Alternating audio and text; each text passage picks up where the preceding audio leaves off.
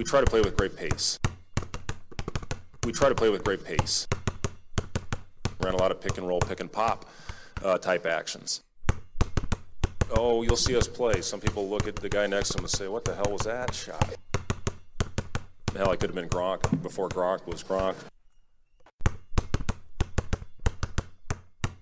And welcome back to another episode of Bangerangs and Daggers. As always, I'm your host out here in our nation's capital, Washington, D.C., Kevin Knight. And joining me tonight, we have special guests with us from Ramblin' Wreck, Georgia Tech's SB Nation blog. We have Reed and Patrick.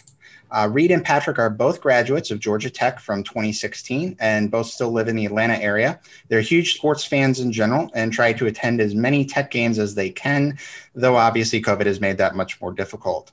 Writing about the team has been fun for them, and they have been with FTRS for a little over a year. How are you guys doing tonight? We're doing good, Kevin. How about you? Not too bad. You know, it's Big Ten ACC challenge time, so it's hard to go wrong with that. Exciting time of the year. It's always fun, yeah. Yeah, definitely. So tell me, guys, the Yellow Jackets went 17-14 last season, and they went 11-9 in the ACC. Unfortunately, that also included a win over Nebraska in the Big Ten ACC challenge in Atlanta last year. But so far this season, you guys opened with losses to Georgia State and Mercer, but you got a big win over Kentucky tonight. What exactly are the expectations you guys have this season for Tech 3 games in now? And you know, who are the players Huskers should be most aware of? Yeah, well, I think we kind of share the same thoughts on this. The expectations for this team preseason was definitely to make the tournament for the first time with Josh Pastner. This is a talented team. It's a veteran team, and it's definitely his best team. Unfortunately, obviously, as you know, the season did not start how we expected with those 2 losses to Georgia State and Mercer. Now, it's important to keep a little bit of context in, and some people outside the program maybe don't know this, but Pastner did not have the team practicing, having any contact practices. And after tonight's game, we really feel that made a big difference. The team was sloppy and was not executing well. And tonight looked like a completely different team and the team that we were expecting to see. And so we hope that that's not an outlier, but a sign of things to come. And as far as players to watch, the backcourt is really the focal point of this team. Jose Alvarado is our point guard. He's a senior. He's a great leader and a great floor general. He's a good passer and a good defender. And Mike DeVoe is a combo guard, was a great shot. He's been a little bit tentative so far. We want to see him get better. He actually didn't score tonight, but he's a great player. And then Moses Wright is the big guy in the middle and played tremendous tonight. He can score, he can rebound, he can throw down some dunks. So those 3 are the 3 to watch. Reed pretty much nailed it. The contact practice thing I think was huge. And hopefully, as he said, that's the performance tonight is a sign of things to come. It was certainly gut-wrenching to fall to 2 local teams when you have expectations of the NCAA tournament coming in. The Kentucky game reinforced kind of the preseason expectations, and hopefully it gets Tech back on track. As for who to watch preseason, I would have said Michael DeVoe. He was our leading scorer last year, but has gotten off to a really rough start this season. And as Reed said, he failed to score against Kentucky. Moses has been incredible so far, been dominant in every game, has logged 20-plus points in every game. Granted, it's a small sample size, but that's what he did at the end of last season, and that's what I expect him to do going forward.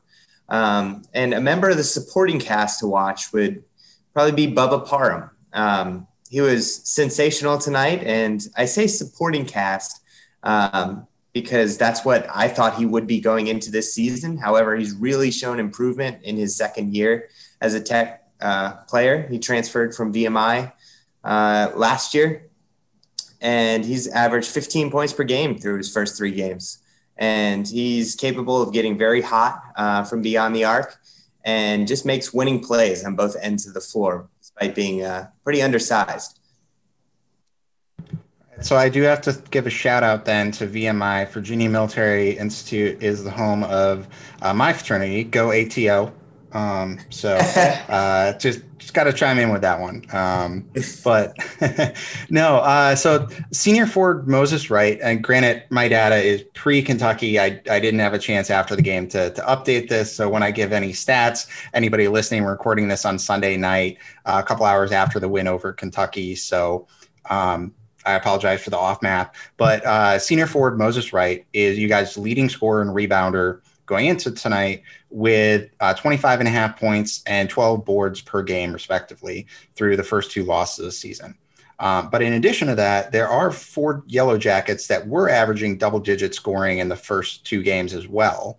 So what's the deal? Shutting down Wright going to be the key for the Huskers defensively, or are they just going to punish us with backcourt depth? I think you're going to get something out of Moses Wright for sure, just because he's going to play a lot of minutes. He's like I said, he's the big guy in the front court for us, and really the only consistent, reliable returning option. We have a transfer center and then also a freshman center that were used sparingly in the first 2 games and actually didn't play at all tonight. I think Moses played the entire game, so they're going to count on him heavily, and he will score. But we do have a plethora of guards that I think, are also going to chip in. And I think the degree to which they play well will probably decide the result of this game. I think, we were lucky, frankly, to win it by as much as we did with DeVoe not scoring any points. He's going to have to be more of a factor. Alvarado as well. Parham really picked up the slack tonight. If he can do that again, that's a huge boon for Tech. So that trio and then Wright, those are the guys to look for. Yeah, I completely echo Reed's thoughts there. Moses is definitely going to get his. He can score inside and out. He's obviously more comfortable scoring inside, but he's capable of making that outside jump shot. And he showed some capability of scoring off the dribble today. So that's another threat that he has in his tool bag. But yes, Moses is definitely the guy to watch if you only had to name one player. Okay. So speaking of big guys who can rebound, Tech is averaging 20.5 offensive boards a game. And again, the numbers are updated here, obviously, but it was something about 50.5, I want to say, total. So how important offensively for you guys are second chance points? And how concerned do the Huskers need to be with the fact that Hoiberg's system of offense and really defense for that matter is not knowing to rebound well at all. So going against those numbers, how bad is it going to be for us in terms of not being able to stop second chance points against you guys specifically? Yeah, well, Kevin, I think I would take it with just a little bit of grain of salt, just because that first game was so long, 4 overtimes against Georgia State. So the raw numbers were huge. Tonight, I think we only had 6 against a bigger Kentucky team, kind of expected. But if you guys are a smaller team, I think that'll probably be a factor. And if your perimeter defense is good, Tech's going to have to try to score off second chance. If they execute like they did tonight, it won't be as necessary, but if they execute like they did in the first 2 games, they may need it. So we'll just see how the game goes and see how necessary it is. Yep. Agree with Reed again here. That 4 overtime game kind of made it an outlier, but as he was saying, Georgia State is a smaller team as well. So we did pick up a lot of offensive rebounds just from them being smaller. And Pastner does emphasize guard rebounds. So our guards do crash the glass and put their nose in there on the offensive glass. Okay. All right. So what would you guys say the keys to victory are for Tech, and what correspondingly then do the Huskers need to do in order to get revenge for last season's game? Well, on Tech's offensive end of the floor, I think they just need to take care of the ball. It was a real issue last year, and it was an issue big time in the first couple of games. But this is a veteran team, and they played like it tonight. They really took care of the ball, valued the ball, and I think only had 5 or 6 turnovers. We're used to seeing games where they have 15 or 20. So that's the key on that end. And I think on the other end, especially against a team like Nebraska. I remember Fred Hoiberg's teams at Iowa State. They always shot the 3-pointer really well. They spaced the floor. If you guys knock down a bunch of threes, that's going to keep you in the game. So Tech needs to defend the three better. They didn't do it well against Mercer. It was a little bit better tonight, but they were playing a zone. So I would say those are the two big keys. Mm-hmm.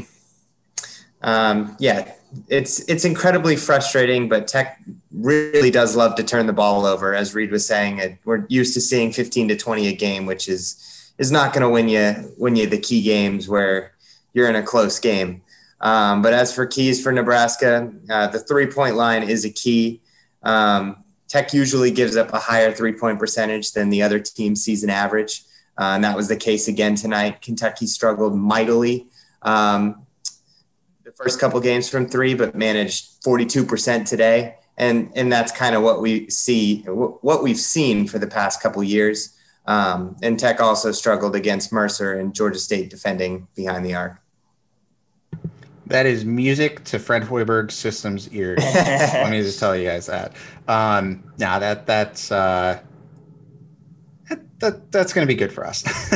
But having said all of that, let's hear your prediction. Who's going to win Wednesday night, and what's the final score going to be? All right. Well, it really depends on which team shows up, Kevin. If the team that showed up against Kentucky shows up again tonight, or shows up again in Lincoln, I think Tech can win fairly comfortably. But I will hedge my bet a little, given the first two games and pretty embarrassing losses to two local teams. So I'll say Tech wins by 5. Yeah, I'm gonna go on similar thought. Just this is a team that seems to always play to the level of their competition. Exactly. And so as much as I think they should win by a lot, I think they won last year against you guys by 17 in Atlanta. This game's on the road, and it's been really, really tough to figure this team out so far. So I will say a close win as well by, say, 3 points. Okay. And she doesn't listen to this podcast, so whenever I get the chance, I really do always love to pick on Kentucky. My sister-in-law is a Kentucky fan, so let me just reiterate how fun it was that you guys got the win over them tonight, by the way. We're glad we could help. We're certainly glad we got the win, too. Yeah. But no, so transitioning to the bigger picture, more relevant kind of to this week. Obviously, if anybody paid attention to preseason polls, KenPom advanced metrics, whatever system really you want to look at or rankings you want to look at, it's the Big 12 seems to be the big boy on the block in terms of the sheer number of elite teams this season. But when you look one step down, the Big 10 seems to be number 2 in terms of quality depth. Obviously last season they were the most deep in the country. It looks like it's probably going to be that way again. In you guys' opinion, is that fair? Big 12, Big 10, number 1, number 2, or is the ACC being seriously undervalued this season? And are they going to surprise people come March and prove the pundits wrong? Yeah, I'm not sure the ACC is being undervalued. I have them number 3 as well. But I'm not so sure the Big 12 is the best conference. I actually think the Big 10 is the best and Big 12 is number 2. Both teams just have more teams that can make a deep run in the tournament than the ACC. And the first couple weeks of the season have really echoed that. Seeing UVA struggle through the first few games was certainly surprising to me. And that's one of the marquee teams in our league. For the Big 10, you've got 4 teams in the top 10, which is very impressive. And then a really nice second tier of Ohio State, Rutgers, Indiana, and Michigan. And the fact that a team like Rutgers, who I actually really like this year, could get 6th or 7th in the league really shows how deep it is. And I just don't see too many holes in this league. For the Big 12, they're smaller leagues, so it's harder to say that they're really deep per se. But they've got a very strong top half of the league, about 5 teams. And if Kansas isn't careful, they could find themselves towards the bottom of that upper tier of the league. I've been really impressed with Texas and Baylor so far. Baylor is just so defensively sound, and I was really bummed that the game with Gonzaga got canceled this weekend. That was going to be a highly entertaining game and really a clash of two styles. Gonzaga is really up tempo and can put up 100+ points a game, and Baylor is very strong on the defensive end. The ACC is a strong league and has a bunch of good teams. But as I was saying, the first couple of weeks, they've kind of struggled. UVA especially. So I agree that the ACC sitting number 3 is the correct assumption and statement. Yeah, I agree. I think Big Ten is 1A, Big 12 is maybe 1B, and then there's a pretty big gap between them and the ACC. The Big Ten just has such good quality and depth, and they are a bigger conference, so they have that advantage. Big 12 has almost the entire league is solid, and then the ACC. The problem last year with the ACC was that there was just not enough elite teams. There was maybe 4, and then a huge gap between everybody else. The question is this year, will some of those teams kind of emerge? Will we have 6, 7, 8, 9 teams in the tournament like we're used to? Last year it was only going to be 4 or 5. So, the ACC's got opportunities, but right now I think they're a distant third. I agree. Mm-hmm. Yeah, I will also add, I mentioned to you guys before we started recording that I'm, and all of our listeners are familiar with this, obviously, I'm also an MSU guy. So you hate to see a world in which Rutgers is projected ahead of Michigan in the Big Ten standings. It's just such a shame. Come on, you got to throw crying shame. They don't have much to succeed. And for anybody who doesn't recognize it, that's my 1,000,000% sarcastic voice. It's a amazing world in which Rutgers is ranked ahead of Michigan. And I mean, they did finish ahead of them last year in the standings, and that was just fantastic. Truly couldn't happen to a better first-year head coach than Juwan Howard to finish 9th. But no, I try not to let my hatred of Michigan interject too much into these, but I always have to make a dig at them when I can. So, but no, so this week though, it's the Big Ten ACC Challenge, obviously, since that's the topic of the podcast. So looking at the entire slate of games, all 14, we're going to publish this on Tuesday. So before any games are played, what do you guys think is going to be the result this year? Big Ten won it last year. Are they going to win it again? Or is the ACC going to continue to reign supreme? I have the Big Ten winning 8-6 this year. But that Pitt Northwestern game is going to be the battle of the bottoms of the league. And I kind of think that one's a toss-up. So I could see it ending in a tie, 7-7. But I have it 8-6. With the wins being for the ACC, Miami, FSU, Boston College, Virginia Tech, Georgia Tech, and Clemson.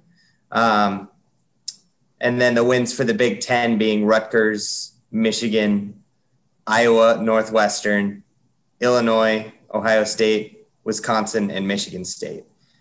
As for the games to watch, I think the marquee game is clearly the Iowa-UNC game. That game is going to be really high scoring, and Luka Garza may not see a better front court the rest of the season. And let me take a second to praise Garza for a second. He's been absolutely sensational so far. He's over 30 points a game, and he's not even playing 30 minutes a game. I know the season's young, but he's on pace to have more points per game in the Power 5 since 1970. I think he's at 34. And in 1970, Johnny Newman had 40 points per game. But there's a lot of highly ranked matchups. So I wanted to touch on another matchup. I'm really intrigued by the FSU-Indiana game. I think FSU has a good balance of a bunch of older players and a freshman sensation in Scotty Barnes. Surprising nobody, I think Trace Jackson-Davis is going to have a huge game, as I don't see FSU being the defensive menace in the interior as they have been in the past. I think FSU wins that in an extremely close game, but Trace has 30 plus. Yeah, and I've got it shaking out 8-6 for the Big Ten as well, Kevin. I think they're just a little bit better, and we kind of talked about that. The Big Ten's just a little bit better of a league. than the ACC. I think the two games to watch, without a question, at least for me, are Iowa UNC and then Illinois Duke. I mean, you got two blue bloods pitted against two teams that have super high expectations. They're not usually top 10 teams, but are expecting huge seasons. Garza going up against that UNC front line with Garrison Brooks. I mean, that's such a great matchup. There's going to be a ton of points in that game. Garza's going to go off. I mean, he's really fun to watch. And then Illinois against Duke. Illinois is coming off a loss against Baylor, but they're super talented. Duke's also coming off a loss. And then I've also highlighted UVA, Michigan State. Those teams have a history in March. Virginia needs to start winning some games because they have struggled so far. And Wisconsin, Louisville, two really well-coached, solid teams. Should be a good game. So this is a Nebraska podcast. So for all the praise that you guys give on Iowa, I have to balance it out now by reminding all of our listeners that it should be an interesting one, but I doubt Iowa's going to win because angry Fran McCaffrey just still hasn't learned how to coach defense. And to win those big games and win things like Big Ten conference titles, he needs to figure out how to coach defense, because until he does, Garza can score all the points he wants, but the other team has to not be able to score more. So, got to throw some shade at them. It is Nebraska. Roy's playing up tempo as well. Yeah. It could be 110 to 100. Yeah, it should be interesting. It really is a shame that 2020 got canceled in terms of the NCAA tournament, because it would have been funny watching North Carolina not make the tournament. Not that I'm still bitter about the 2009 title game or anything, but it's a little bit. No, but it should be a great slate of games. I think you guys picked a lot of good ones there. I don't know so much about that Georgia Tech pick. I obviously rooting for the Huskers, but hey, look, I really respect Fred Hoiberg as a coach. So I know you guys haven't probably come in with the most talent, at least last year, but I'm sure he's going to build up a great program. So I completely agree. The best is ahead for you guys. Mm-hmm. Yeah, definitely trending up already in year 2 compared to year 1. Great recruiting class already for 2021. So certainly, I'm sure all of our listeners appreciate the praise for him. FSU Indiana too. Interesting pick. I think you guys make a good point, and it should be an interesting game. We'll be curious though, because Indiana got absolutely creamed by Texas, and I know that they had an important injury on that one, but it's curious to see. A really strong team. I like them a lot. True. And again, it's tough, because Nebraska podcast, so I don't want to give too much praise to Texas. They're a tough team by all means, but I hoped Indiana would have been a little bit more competitive in that one. But hitting on all the teams you don't like. Yeah, I mean, it's pretty easy to pick up on that quickly with me. So, but no, any more closing thoughts you guys have? Want to let listeners know where to read your stuff. Yeah, so from the Rumble seat, that is the blog, Georgia Tech Sports, and just we've got, yeah. Yeah, let me also correct myself, because in the beginning I screwed up the name. I said Ramblin' Wreck, which obviously isn't that. No, from the Rumble seat, obviously, which is based on Ramblin' Wreck. So my apologies for blowing the intro there. But no, thanks a lot to both of you guys for coming on. Again, listeners, as you all know, please subscribe. Be sure to download our podcast on whatever platform you prefer. That way you won't miss the next week's very special episode. You'll also get all the other great, but not quite as great Corn Nation radio podcasts as well. Obviously, there's Five Heart Podcast. There's John's Post-Life Crisis and a host of other great ones. Finally, please follow us on Twitter for all the latest Nebraska ball and Husker action at Bangs and Dags. You can follow me at Sparty on Huskers, and my co-host, who wasn't with us tonight, at Patrick Gearhart. Leave a review. You can go on the Apple Podcast app, Spotify, host of different features like that, or by all means, leave a comment on the article. And please listen and share, even if you don't feel like subscribing. Thanks a lot, folks, and you stay classy.